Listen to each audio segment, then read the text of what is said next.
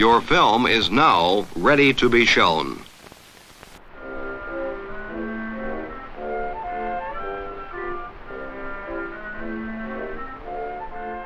Good morning, I'm Justin Hendricks, editor of Tech Policy Press, a nonprofit media and community venture intended to provoke new ideas at the intersection of technology and democracy. This morning's show comes in two segments. First, we'll consider Facebook's response to an Australian law that would compel search and social media platforms to pay news organizations for linking to their content. While Google has decided to comply with the law and is doing deals with major companies such as News Corp, Nine, and Seven West Media, Facebook decided to take the other route. Rather than pay for news to appear on its platform, the social media giant blocked Australian users from accessing and sharing news entirely. Hours after Facebook took this drastic action, I spoke with Chris Sapone, digital foreign editor at Australia's The Age and Sydney Morning Herald, about the news and what it might mean for the future of the relationship between Facebook and journalism, in Australia and in the rest of the world. Second, we'll listen in on a panel discussion on free speech in the digital age, hosted by BetaWorks Studios as part of its Beta Lab Fix the Internet program, which you can learn more about at betaworks-studios.com/betalab. But let's turn our attention now to the situation down under. Here's Chris. I'm Chris Sapone. I'm the digital foreign editor at The Age and Sydney Morning Herald, and I'm based in Victoria, so just outside of Melbourne. And I have been following what's happened with Facebook basically since 2016, with this sort of historic Russian meddling in the U.S. election, and then the issue and the debate about regulation of Facebook. So obviously, Australia has sort of made itself, it sort of stood out from the crowd in promoting or pursuing some sort of regulation of Facebook. This morning, we woke up to the news that Facebook has basically pulled the plug on Australian media being posted on the platform. And so that means not only can we not post it, but our media cannot be seen elsewhere around the world on Facebook. So it's sort of like waking up and realizing that the electric company has turned off your power. Facebook has warned about this, and I think people are surprised that they've done this. But the legislation that is close to being passed here in Australia was of enough concern that the head of Facebook was in touch with the government here, with the treasurer and the prime minister. So this is something that is not. This is something that's very much they're aware of and they're sensitive to. So the reactions I'm seeing here in the States, range from the kind of Rupert Murdoch didn't get his way. This is sort of the result of that fight, on through to folks who basically are unbelievably or sort of upset that essentially Facebook has refused to work with a democratically elected government on this issue. What's the spectrum of argument about this there? Well, I think people, for full disclosure, I work for a media company that has historically been a rival to News Corp and Rupert Murdoch. So I think that there is a view that's been promoted that basically anybody who supports this legislation is doing Rupert Murdoch's bidding. But that's not the view here. The view here is very much like it is in the United States or any other open democracy, where news is produced. It costs to produce news. There are certain norms and understandings that you produce news under. And then Facebook has a completely different sort of way of operating. Facebook operates by completely different rules. And they basically can take advantage of the content that we're generating because it helps turn over keeping the offerings on the Facebook platform fresh without actually having to underwrite any of the costs. So I think the view in Australia is, and it has been all along, that it's a very unequal proposition. And we've seen in our media sector how the profits have really dropped to just a fraction of what they had been, say, 20 years ago. And obviously the internet has had some role in that, but then social media has been the real accelerant. And so that is the idea, I think, behind the legislation. It really is about a bargaining code, trying to create a situation where the media companies here have the ability to bargain with the social media companies that have a huge influence not just on what people see, but on the way that ads are bought and the ad market and everything, everything in the sort of soup to nuts in the experience of a news consumer. And so this was the Australian government's way of recapitalizing journalism or trying to push more capital back towards journalism. Is it thought that this recourse would have or will, assuming that Google pays the piper and it works out to some extent, that it will work for news organizations of all sizes, or is this bandage for larger news organizations primarily? That's another argument we're hearing here. Right. I mean, that is one criticism, that the larger organizations, that it will entrench their power. But the reality is, and there may be some merit to that, because the smaller ones have to fend on their own. They probably, at this point, Facebook and Google are very keen to strike individual deals with the media outlets. And in fact, the Australian Consumer Competition Commission has encouraged this, because they don't want to have to force the social media platforms into this sort of mandated situation. But the reality is, if we can't have any sort of news, even of a large scale, then then democracy is going to struggle. And it's also worth putting this in context. When you look at the size of companies in Australia and media companies in Australia, they are, by global standards, not that large. And in the Australian market, I mean, mind you, it's a robust and a developed economy, but it's a population of about 26 million people. So it's not huge. I think that at the heart of it, with the legislation, Australia is doing what other jurisdictions would like to do, and Australia is just pressing ahead to do it. And I think that is why there's so much pushback from Silicon Valley, because they know that if they can make this workable here, then this could potentially serve as a model for regulation elsewhere. And it's not draconian what they're asking here. They want to just ensure that there is some flow back in the funds that are generated through the creation of this content. And as you know, and I think I've seen you comment before, I mean, what happens on social media, the amount of distortion and untruths becomes a sort of tax for the traditional media. And we operate under very different and much more strict rules than the social media platforms do. So there's a real imbalance in what's expected from the varying sectors. So this is an attempt to sort of even that up. And it's also probably worth noting that, as far as the pressure that the Australian government may feel, if anything, this is the same government that has had a lot of experience the past few years encountering the pressure from another behemoth out there, which is China.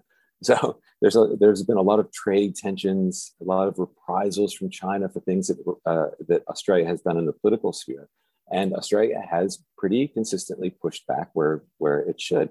And so I feel like we're seeing an echo of that, but more in the private sector around this issue. Not even so much of accuracy in information, but the ability for the media sector to have some leverage in bargaining. Do you think that this is pushing the point? Is this going to, I don't know, cause some kind of reckoning? Well, I mean, I think what's going to happen is it's going to train people to look for news at vetted news sites. So if you want news in Australia and you're in Australia or even outside of Australia, you're going to have to go to the news sites. You can't rely on having it served up on social media or on Facebook. And I think that could actually be incredibly valuable, because a many-to-many platform like Facebook is just not a suitable place for people to get an ordered understanding of what's going on in the world. I mean, I think that's the thing that we've learned over the past 5 years. You can't have this sort of crowdsourced vision of what is happening when you get to vote on what is true and what is not. There has to be a place where that is actually being, where it's professionally reported, essentially. If you and I are in a Facebook group in Australia and we're having an argument about, a political issue, you say, well, check out this piece of information that this newspaper surfaced. You can't post it there, so there won't be any recourse to fact in that context. That's right, but I think very soon it becomes, if you saw it on Facebook and it's news, you can immediately downgrade it in terms of credibility. I don't want to exaggerate, obviously it's very early days. This just happened, but Yeah. it's possible that what this does is train the public to not look to social media for news. And I can't, after the events of the past 5 years, I can't help but see that as a potentially positive outcome. So we can still have social media. I can be on social media with you, and you and I can argue about what our favorite movie is. It's fine. But we don't get to have this loopy argument about what political reality is, where I can overwhelm you and bombard you with more information than you can possibly reply to. You can send me links, chip away at my trust at facts that I thought were, that were sound, and create, this sort of unreality this way. So when you get on Facebook and you see the anti-vax people, then okay, that's Looney Tunes, and that belongs on social media. But for the real news, we go to real news sites. It's early days. Yeah, I mean, that's interesting. An interesting thought that people may just sort of decide that all political discussion on Facebook is essentially unsubstantiated. I mean, that's an optimistic point of view. I mean, the other would be that there's still political advertising, there's still political discourse, there's still plenty of people posting what they say is news, even if they are not news purveyors, and that you've essentially kind of taken the professionals out of the room. But then in an Australian context, Facebook has to explain what service it is providing. So it allows people to connect, and they can connect and share only unvetted political information or only personal anecdote, but you can never have news enter into it. I think that it just would make society, and it'll be interesting to see, because remember too, we have not just Nine, which owns Sydney Morning Herald and The Age, and not just News Corp, but we also have a publicly funded broadcaster here, the Australian Broadcasting Corporation, like the BBC. It's much better funded than PBS in the US, for example. And so that's a baseline news source that people can go to, and it's around the country, even in rural areas. So suddenly the pyramid of people's news sources may change because of Facebook, this removes a lot of the sources that are dubious. So I guess that's the thing, is that this may change people's behaviors in the days ahead, and maybe that offers opportunity for news organizations that can take advantage of those new behaviors. Is there any sense that folks may relent, or that Facebook may relent? My understanding, this morning the treasurer, Josh Frydenberg, said that they're still in touch with Facebook. So there is a sense that the conversation or negotiations are still ongoing. And just recently, Google had worked out an agreement with my employer, with Nine. They'd also worked out an agreement with News Corp. So I think there is this sort of hope or expectation that these individual bilateral agreements can be put together. But again, I mean, that involves quite a bit of complexity as well. So I don't know. It's not clear if the government, I mean, if the public here, if there's outcry, potentially the government could relent. It could go the other way around, where policymakers here realize that they have this sort of support from other sources and other corners outside of Australia that are watching this closely, and they know that when the time comes, that they will be seen as vindicated and justified for what they've done. So that's possible as well. Maybe there'll be some sort of compromise in some way, where certain types of news are passed through for issues of public safety. The idea that you're on Facebook now and your information about coronavirus is only going to come from non-official or I should say non-official. It's only going to come from non-news sites. I mean, that's pretty alarming during a pandemic. So that could change things as well. There could be a certain dimension of decision-making that wasn't, fully worked out on both sides when this decision was made to proceed with the legislation, but also for Facebook to block Australian news content.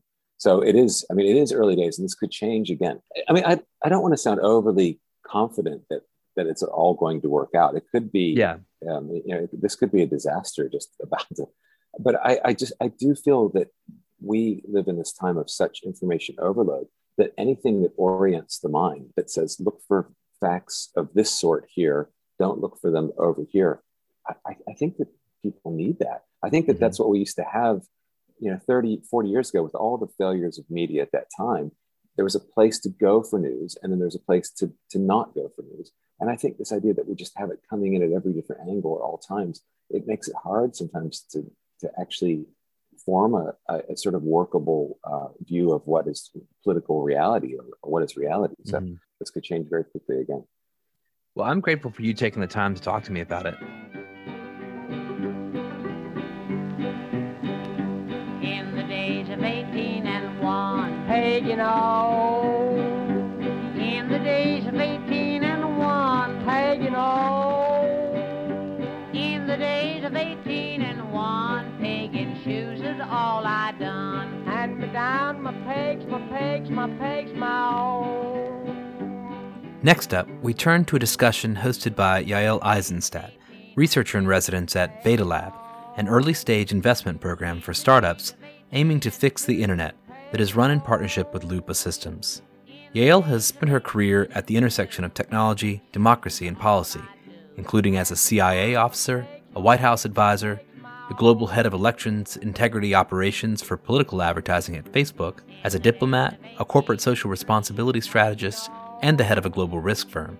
I got to know her well when she was a fellow at Cornell Tech, and we taught a course on technology, media, and democracy together with students from across New York City. Yael is joined by David Kaye, a clinical professor of law at the University of California, Irvine, and former United Nations Special Rapporteur on the promotion and protection of the right to freedom of opinion and expression, along with Nora Benavides, the director of U.S. Free Expression Programs at PEN America, where she guides PEN America's national advocacy agenda on First Amendment and free expression issues. Here's Yael. You know, over the past few years, and particularly at the end of the Trump presidency, this question of what constitutes free speech online has really become part of this mainstream conversation. But before we get into some of the nitty gritty and some of the more detailed questions I have, I kind of want to start with a broad question for each of you. So sort of separate from the larger question of the ramifications of the decisions to deplatform someone like Trump, the move in general for a company like Facebook or Twitter to deplatform a world leader, do you consider this censorship? Do you consider this a free speech issue? So the broad overview of sort of, can you explain why you do or don't? And why don't we start with Nora? Sure. Thanks, Yael. I went back through my own tweets and I was like, how did Yael find something from May of 2020? What did I say? I guess I have to stand behind it. But, you know, probably one of my many rants.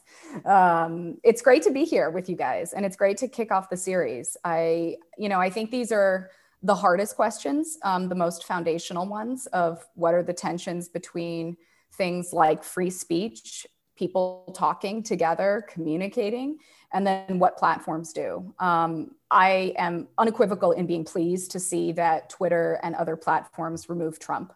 I think that, there is a tendency to love to hate the platforms, but I was pleased to see this, despite it being what felt like too little too late.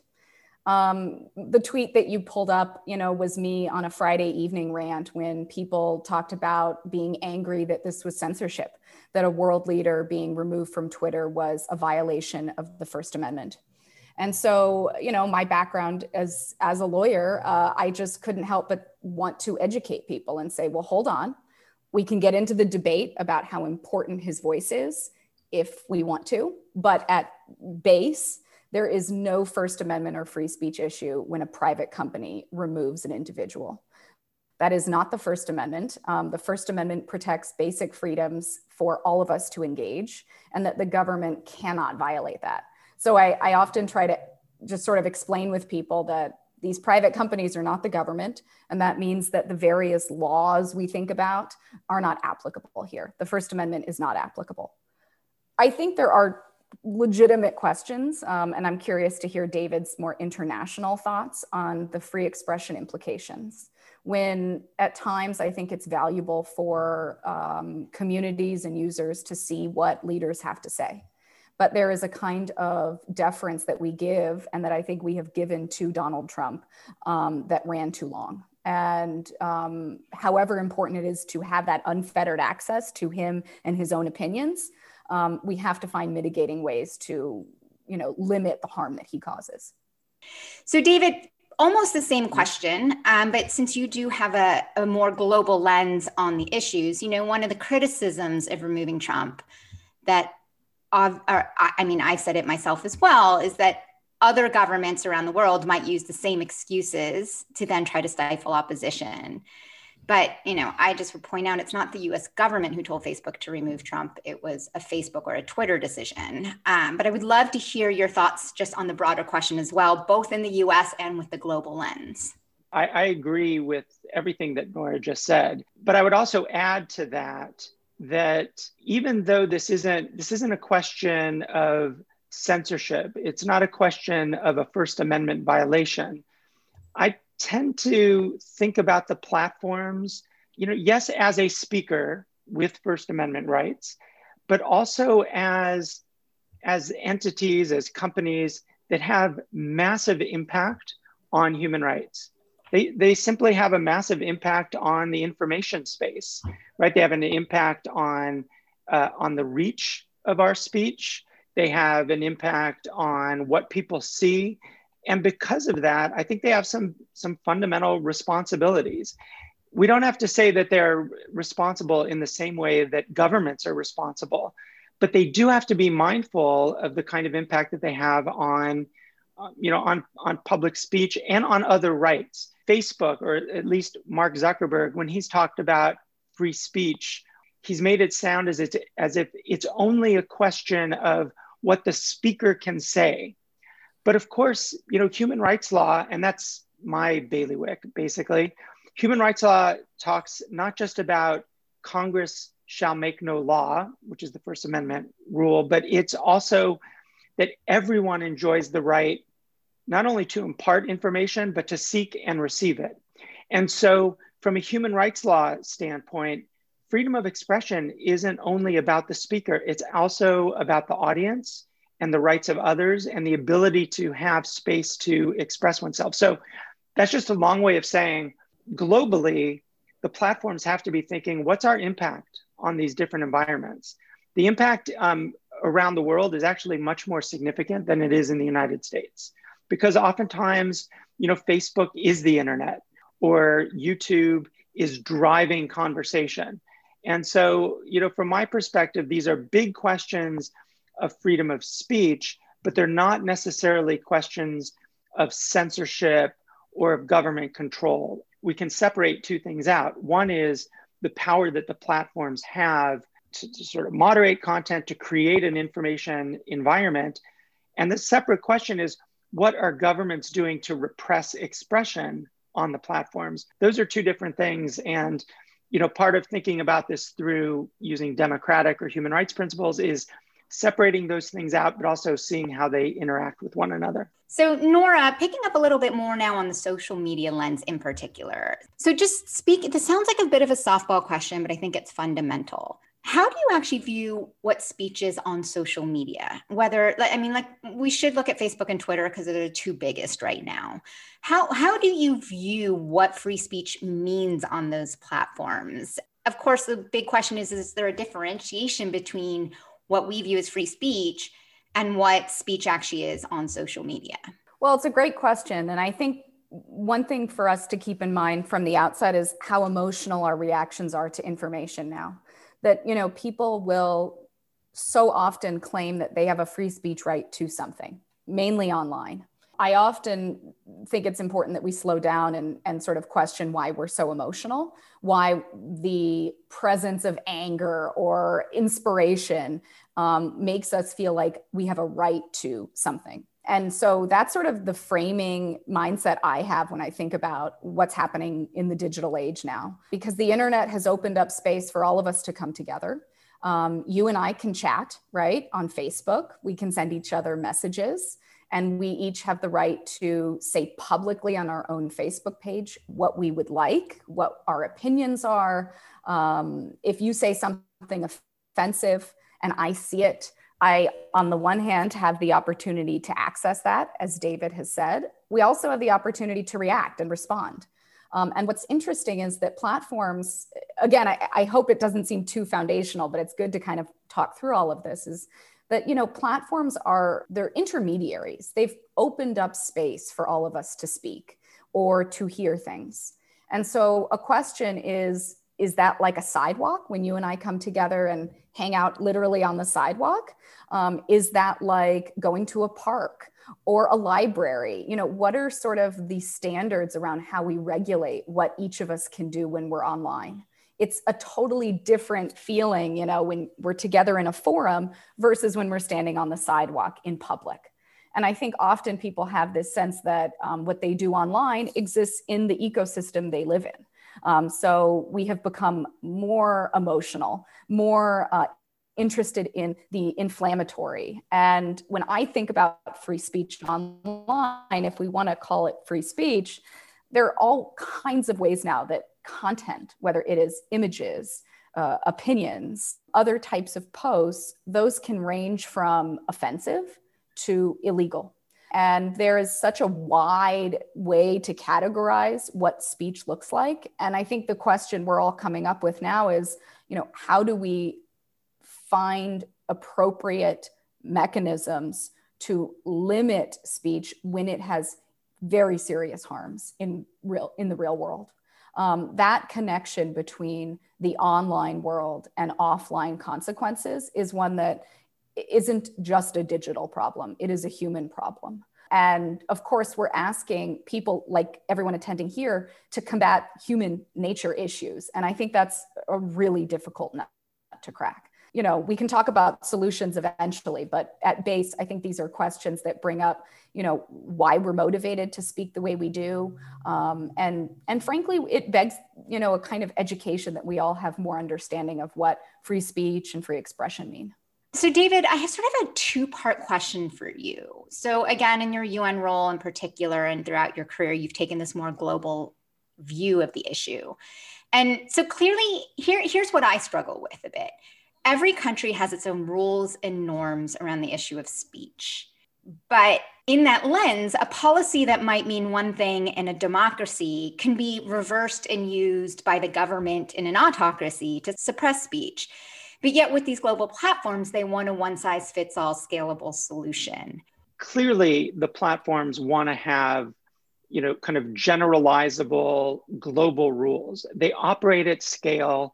For them to have different rules for every environment that they're working in would simply it'd be complicated. And I actually think that on principle, that those rules should be, look, if they're based on human rights law principles, basically principles that everyone has the right to seek and receive and impart information and ideas, but also they have rights to protection as well, that those are foundational and that those don't vary from culture to culture. I mean, governments will say, you know, you don't really understand our culture and it's different. That's usually a governmental approach. It's almost never a civil society approach. It's usually the government that just wants to have control, and it kind of relies on those kinds of arguments. So I think there's a good argument for general rules. The thing is that those rules take into account context. They take into account the difference of environments around the world. And so, and this is true not only like as between, say, little Hanoi in Southern California or little Saigon in Southern California and actual Saigon, that there's actually difference, you know, in those places, but it's actually platform to platform. What's incitement on one might be something different, but you have basic rules that might apply, and you apply them according to what the context might be. The other, I think, positive element to having global rules is that instead of the companies going to a government that says, we want you to take down this content, and the content is just critical of government or something like that, then, you know, the company can say, look, this isn't really about our business interests and our business rules, but we've created rules that reflect the rights that your citizens, that our users enjoy. So I think there's a real benefit to having those kinds of standards. The flip side of that is that, I mean, as you're alluding to, governments put enormous pressure on the platforms to take down content or to limit the reach of content or, you know, get rid of accounts and so forth. And that, I mean, that's real pressure on the companies, and the companies don't have many tools to push back against that. At the end of the day, the companies absolutely have to observe local law. And they're the ones who have to weigh the proportionality of whether, if they stick to their principle and that government actually blocks them so people can't access them at all, what does that evaluation look like? Is that better or worse from the perspective of enabling freedom of expression in a particular environment? This leads to a bit of doubt for me. So like, during your role at the UN, and this is where I'm hoping you can help me understand this a little better. Mm-hmm. I've read some of your statements, or I've heard you speak before, of course, that have warned about this possibility of over-moderation and creeping censorship, in response to some of the legislative proposals, whether in the US or Canada or elsewhere. So I'm just curious how we can reconcile this trade-off. One, because rules that might apply one way in a democratic regime could, as we just said, could be used by an autocratic regime to censor speech. But also, I spent my entire first half of my career as a global thinker. I was in the foreign policy world. But at the end of the day, each country, again, still has its own issues. And so does that mean, for example, we here in the US need to give up on some potential solutions to protect our citizens here from harmful speech, such as incitements to violence, because other regimes would use any rules we place in a negative way? Like, is there a way to reconcile this? Yeah, I totally understand that. And I agree that each government has, they have the right, in fact, they have a duty to determine, hopefully through democratic means, what's the appropriate law, what's the appropriate regulatory environment in order to promote human rights values and to protect individuals from harm. Every government has the responsibility to do that. So just to give an example, Germany adopted a law called NetzDG. And NetzDG, basically, it has one good part to it, which is when you get to the regulation part of your series, I think this is key, which is it enforces transparency by the companies, because what the companies are doing is extremely opaque. It's not actually a perfect transparency model, but in principle, it's a good idea. But at the same time, the German law, NetzDG, says to the companies that you need to ensure that you are moderating content consistent with German law on hate speech and so forth. And what happens is basically two things. One is they're giving actual, like a kind of public power to these companies to evaluate German law.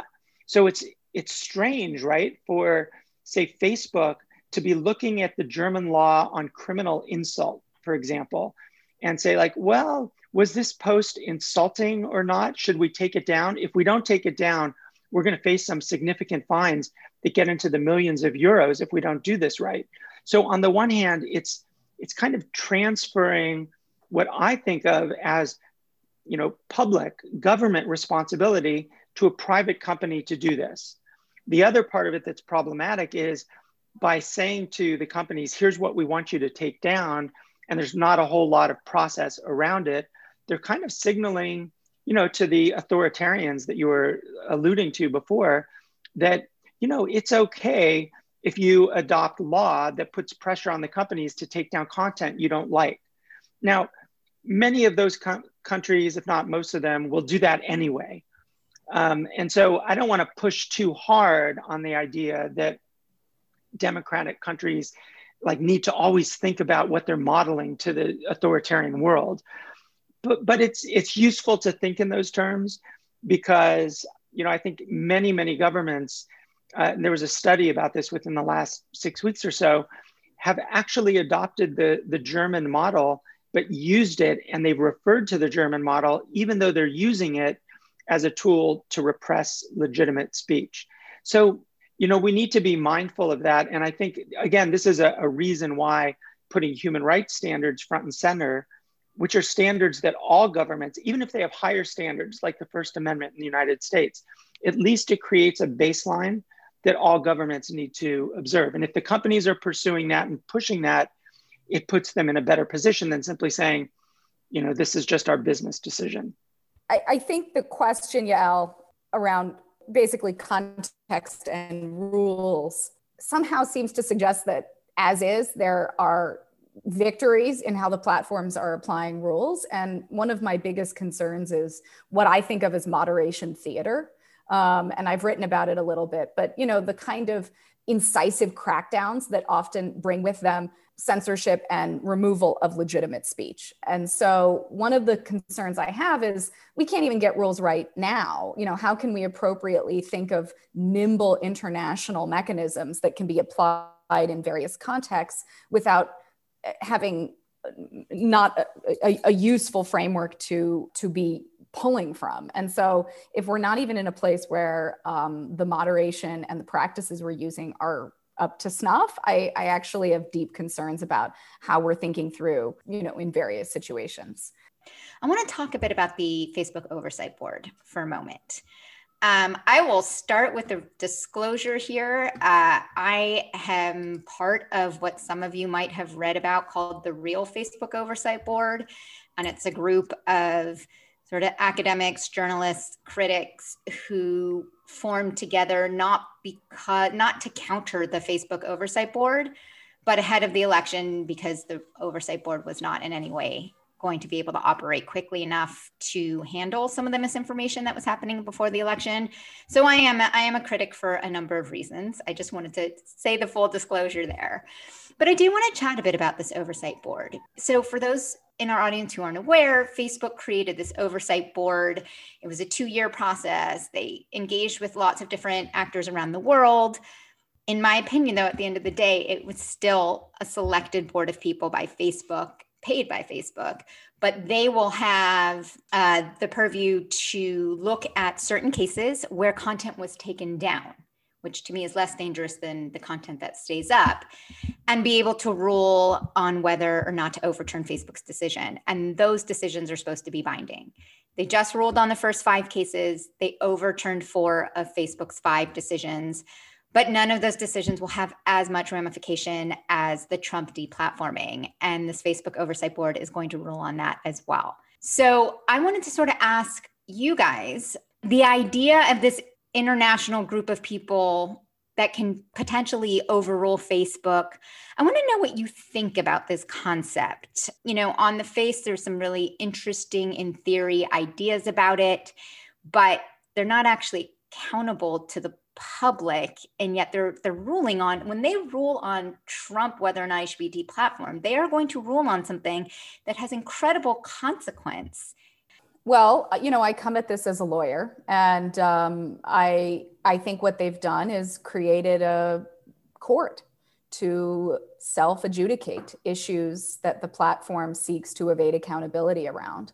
Accountability is critical, whatever we're doing moving forward. Like, I'm trying to keep some of this foundational. And so on the one hand, I think it's great that the platform has tried to consider what accountability would look like, but to create an internal carve out that allows the platform to take on, as you say and point out, the removal cases, not content that stays up, sort of just like begs the question of what's the purpose of it? When I first saw it, I was really troubled that 4 out of 5 cases were overturned by, from what Facebook had originally done. Made me sort of wonder, is that the optics of what the board is sort of seen as, and to make sure that there is the appearance of independence of this board? Facebook has discretion to then accept some of these decisions or not. They have a press section of the oversight board, which has embargoed releases, unlike what normal courts do, giving discretion and early access to their rulings so that certain experts can then know about it in advance.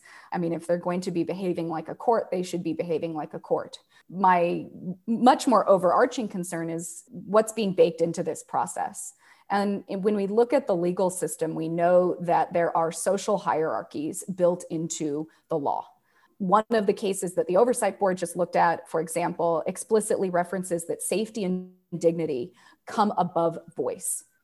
Irrespective of my or your opinion on that decision, that is beginning to rank values and principles, that safety comes before voice. Now, I'm not getting into, do I agree with it? I am just saying that there will be this precedent now set where those types of hierarchies get cited to over and over again. This doesn't then have any any external oversight or review. And I think that it just begs the question ultimately of, what is happening in the absence of external accountability. I'm extremely concerned about how this will bake in a kind of hierarchy of rights and freedoms, which ultimately I think the lowest and most vulnerable rungs of our communities will feel the brunt of whatever those rulings mean. And one of my questions was, do you think there are hierarchies of speech? Like, should Trump get a broader berth than someone without a public profile? Because this is part of what's at play, is different people are held to different levels of accountability. And it seems like on social media, there is a hierarchy of speech. But so I know that's not what you just said, but hearing you talk about the hierarchy of sort of priorities, also, I hadn't thought about it in that way. David, I would love to hear also a little bit about your thoughts on the board, and even with having such an incredibly important say on whether or not Donald Trump should be deplatformed for something that consequential. Again, this is not a group of people. They're all impressive. They all have impressive backgrounds, but they're not accountable to the American people, and they are going to essentially rule on a decision that is incredibly consequential for our democracy. So would love to hear your thoughts on the structure and then about the deplatforming a Trump decision in particular. The conversation since the board was created, and especially since the decisions around January 6th, have kind of, and Ben Smith had a column about this in the Times a week or two ago. It kind of infuses this board with a kind of public role. And I want to disclaim that. I mean, I want to say it's not a court. I want to say this is a board that, and look, I'm not hostile to it. It's a self-regulation mechanism.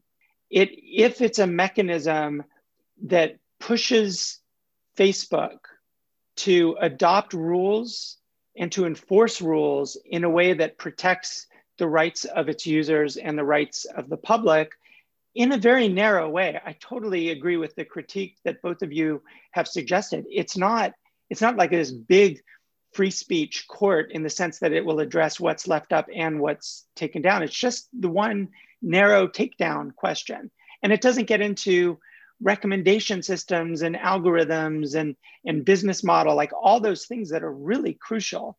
But at that narrow level of, will it help on that, just in the context of whether the content moderation rules, the community guidelines are appropriate, are consistent with human rights, whether they're doing their job, I don't have a problem with it. But I don't think we should treat it like a court.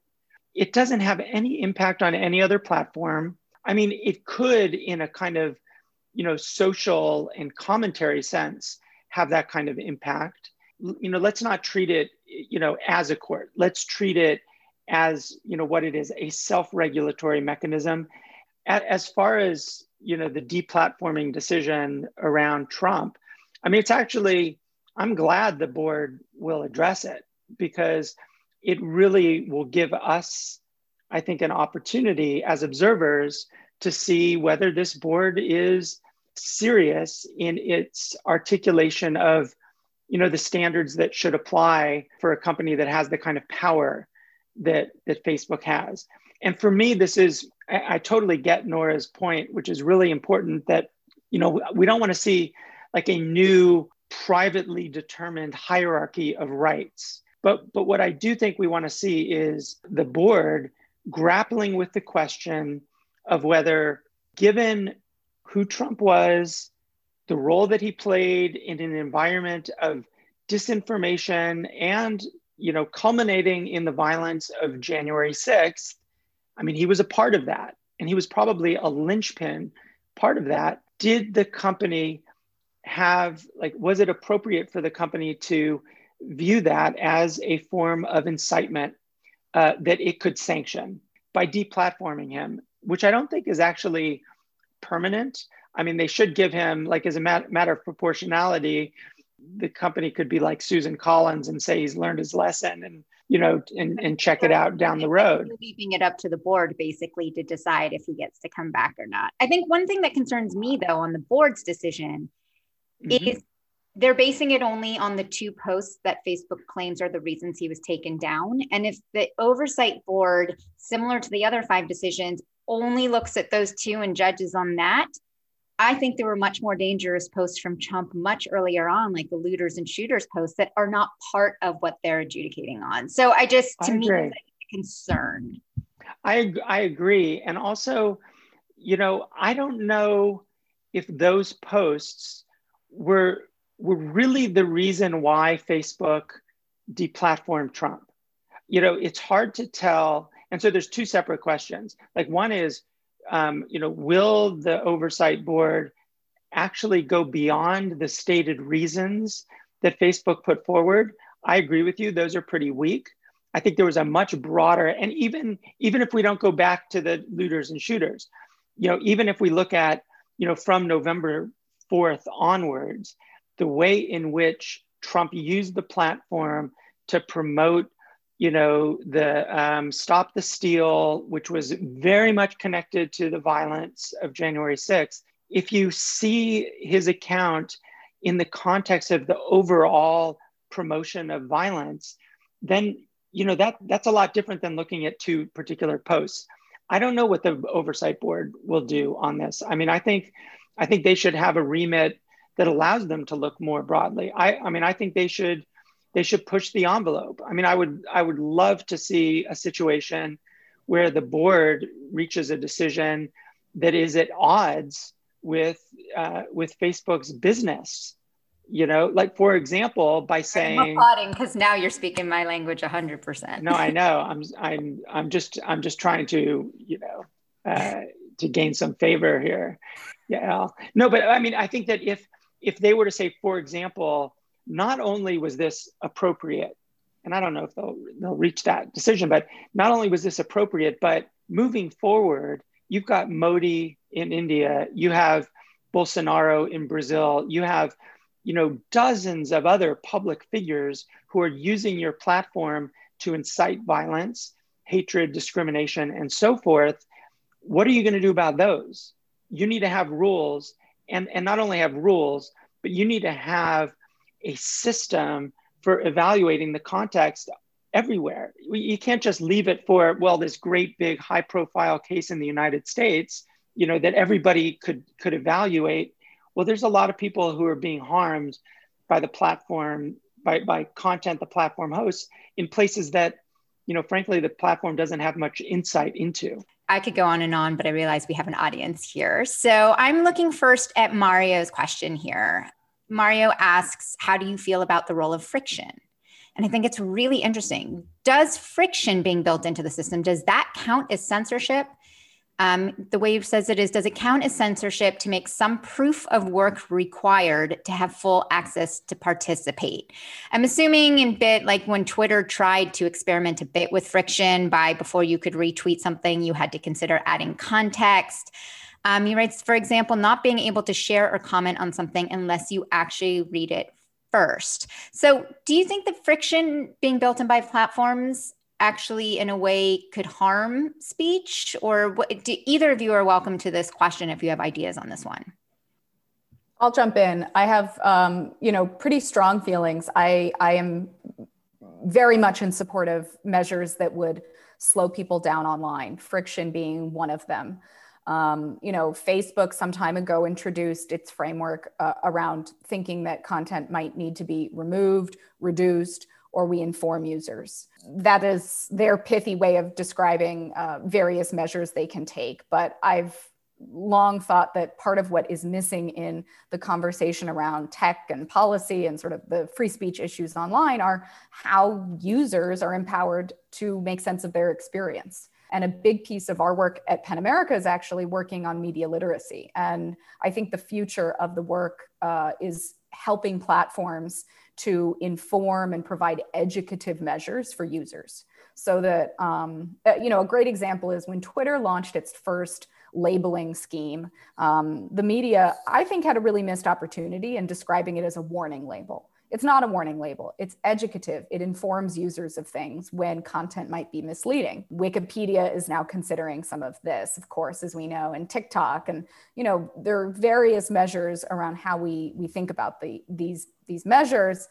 I'm absolutely in favor. So much behavioral science has found that people are more thoughtful when they are given the opportunity to slow down, that when they are told now that there may be reasons to question the veracity or credibility of something that they're seeing, that they actually might take time to question it. It's not going to be the silver bullet, but it is one piece of how we imagine a more healthy experience online. We have a question here from Francesco in Italy. The top part of the question, I think, is such an interesting way of looking at it. What is more risky? He writes, what is more risky in your point of view between over censorship on the internet and the spread of hate speech online? I'm going to answer this by saying something that nobody likes to hear in an answer, which is it depends. and I'll explain. Yeah, Nora and I are lawyers. We're always going to love it. That's our answer. Yeah. So here's why I think it depends. It depends because the platforms are global. The different environments where they're available mean that there are different problems, right? And so for example, if you're in Italy, where the spread of hate speech online is really serious, just as it was, if you look at Germany, particularly. And actually, this is across Europe, starting in 2015, when there started to be, the increase in migration and refugees coming into Europe. That coincided with kind of the rapid uptake of Facebook, but also, significant use by hateful users, let's say, of the platform. And this was actually the initiation time for the German law. So what I would say is, in that environment, both government and the platforms had a real responsibility to evaluate whether the rules were meeting the needs of protecting migrants, protecting individuals from the kind of harm that was being generated on the platform. But that also meant that in democratic societies, so in Italy, in Germany, what it meant is they should adopt rules, right, that are consistent with their human rights obligations. And so adopt rules that are very clear about the definition of hate speech, which is notoriously undefined, both in international law and generally in domestic law around the world. So narrowly define it, narrowly define when the state can demand that a company, say, take down particular content or, sanction individuals for particular speech, and make sure that that's a part of public process so that those in the state that are imposing these rules are also accountable for the imposition of those rules. If you have all of that happening, if that's taking place, then I'm less concerned about over censorship. The problem is that, I think as Francesco's question, highlights, it's kind of rare for states to adopt hate speech rules that don't fall into the trap of over censorship. So I don't want to say I'm more concerned about one than the other, but I do want to say that as we look at how rules are adopted by governments from place to place, we need to be demanding, not that they're balancing rights or creating hierarchies of rights, but we force them to demonstrate for every takedown, for every law, for every restriction, they demonstrate the necessity of taking that action. Unfortunately, they're usually claiming vast discretion to do it without any oversight. So there's a bunch of questions that I know we're not going to get to. I see a few questions that talk about checks and balances and regulation. And there are a few about the Facebook board and their composition. All of that is online. I will say that the Facebook Oversight Board is more diverse than some other ruling and governing bodies. So that's a positive. I'm going to come back to those questions if we have time, but I wanted to ask, listen, we have, again, a community of builders here who are trying to think about some of the things they're building. And so I sort of have two questions. I would love to hear your thoughts, since I know a lot of people are thinking about these things, of anonymity online. Well, I'll jump in because of time and I'll keep it short. I work with targets of online abuse, and it's really hard to talk with them and say there's no avenue of accountability for you because the person or group of people targeting you are anonymous. So legally, we have no way to hold them accountable beyond what the platforms can do. At the same time, I would agree then with, I haven't seen David's writing on this, but that there is a fundamental, free expression and First Amendment right actually to be anonymous. The First Amendment has said that, case law has said that. So there's a tension here where we have to consider what are the harms of anonymity stacked up against the benefits. And I have literally no easy answer. Why are humans hateful is one of the questions I ask myself every day.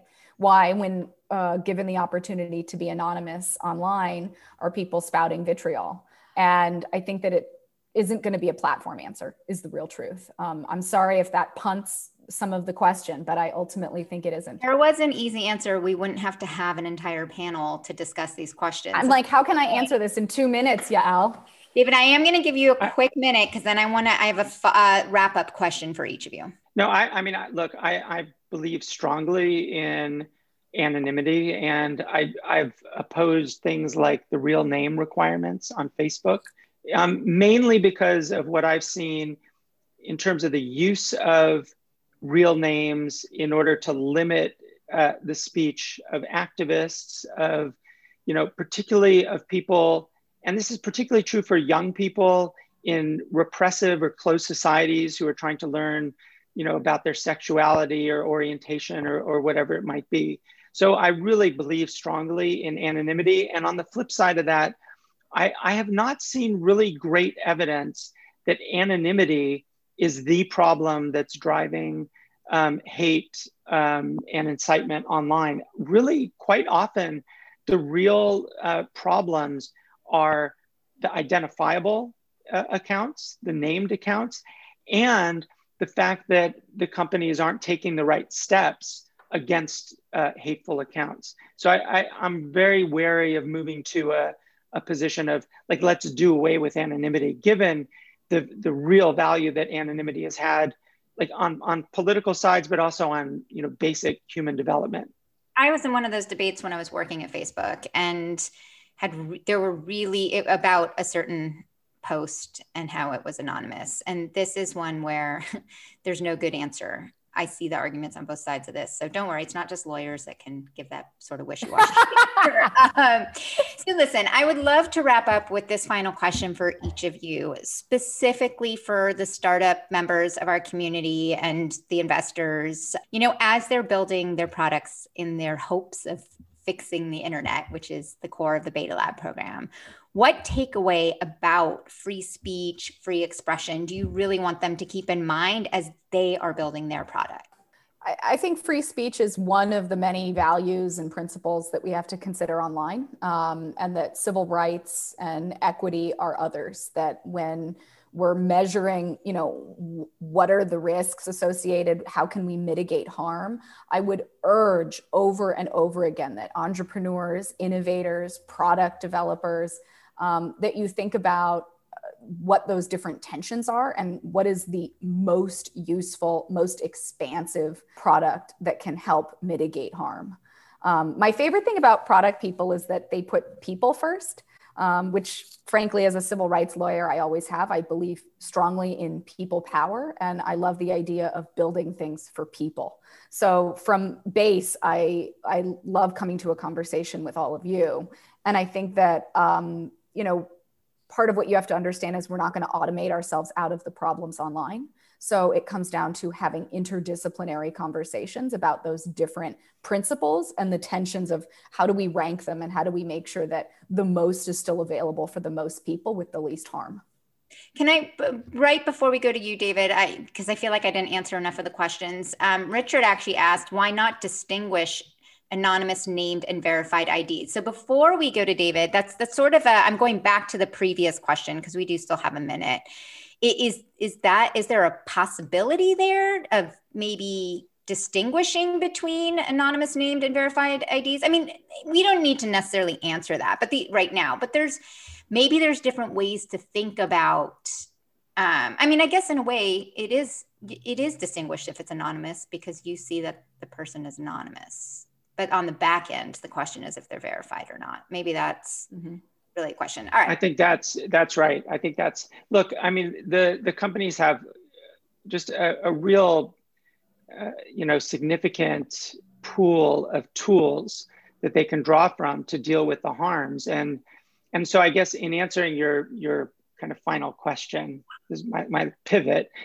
I mean, I think that we need to be, and this is a great agenda for startups, is to really identify what are those other tools, like what are the ways, look, sort of the foundational, let's say the original sin of social media is its extensive reliance, its deep reliance on emotion as, the coin, right? Whether it's attention, but it's the like and dislike and all of that. And, I still have hope that social media and search can be of real value to people, and that there are a lot of products out there that have yet to been developed that could really, instead of using the tool of the emotion, use the tool of stimulation, of intellectual debate.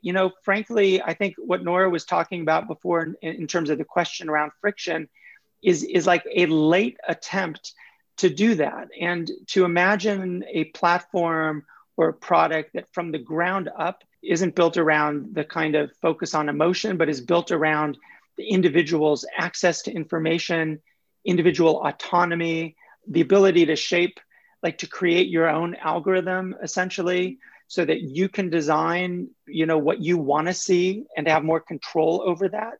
I mean, there are problems there. I mean, there's still the filter bubble and all that kind of stuff. But I think that move is like the long-term move that I think is going to be the move that is most appropriate for, platforms that want to be protective and promoting of freedom of expression and other human rights. Well, I think that's a great place to wrap it up. I'm so thankful to both of you for spending this time with us. Thank you, everyone. It was such a pleasure, and enjoy your weekend. You too. Thanks, Yael. Thanks, everyone.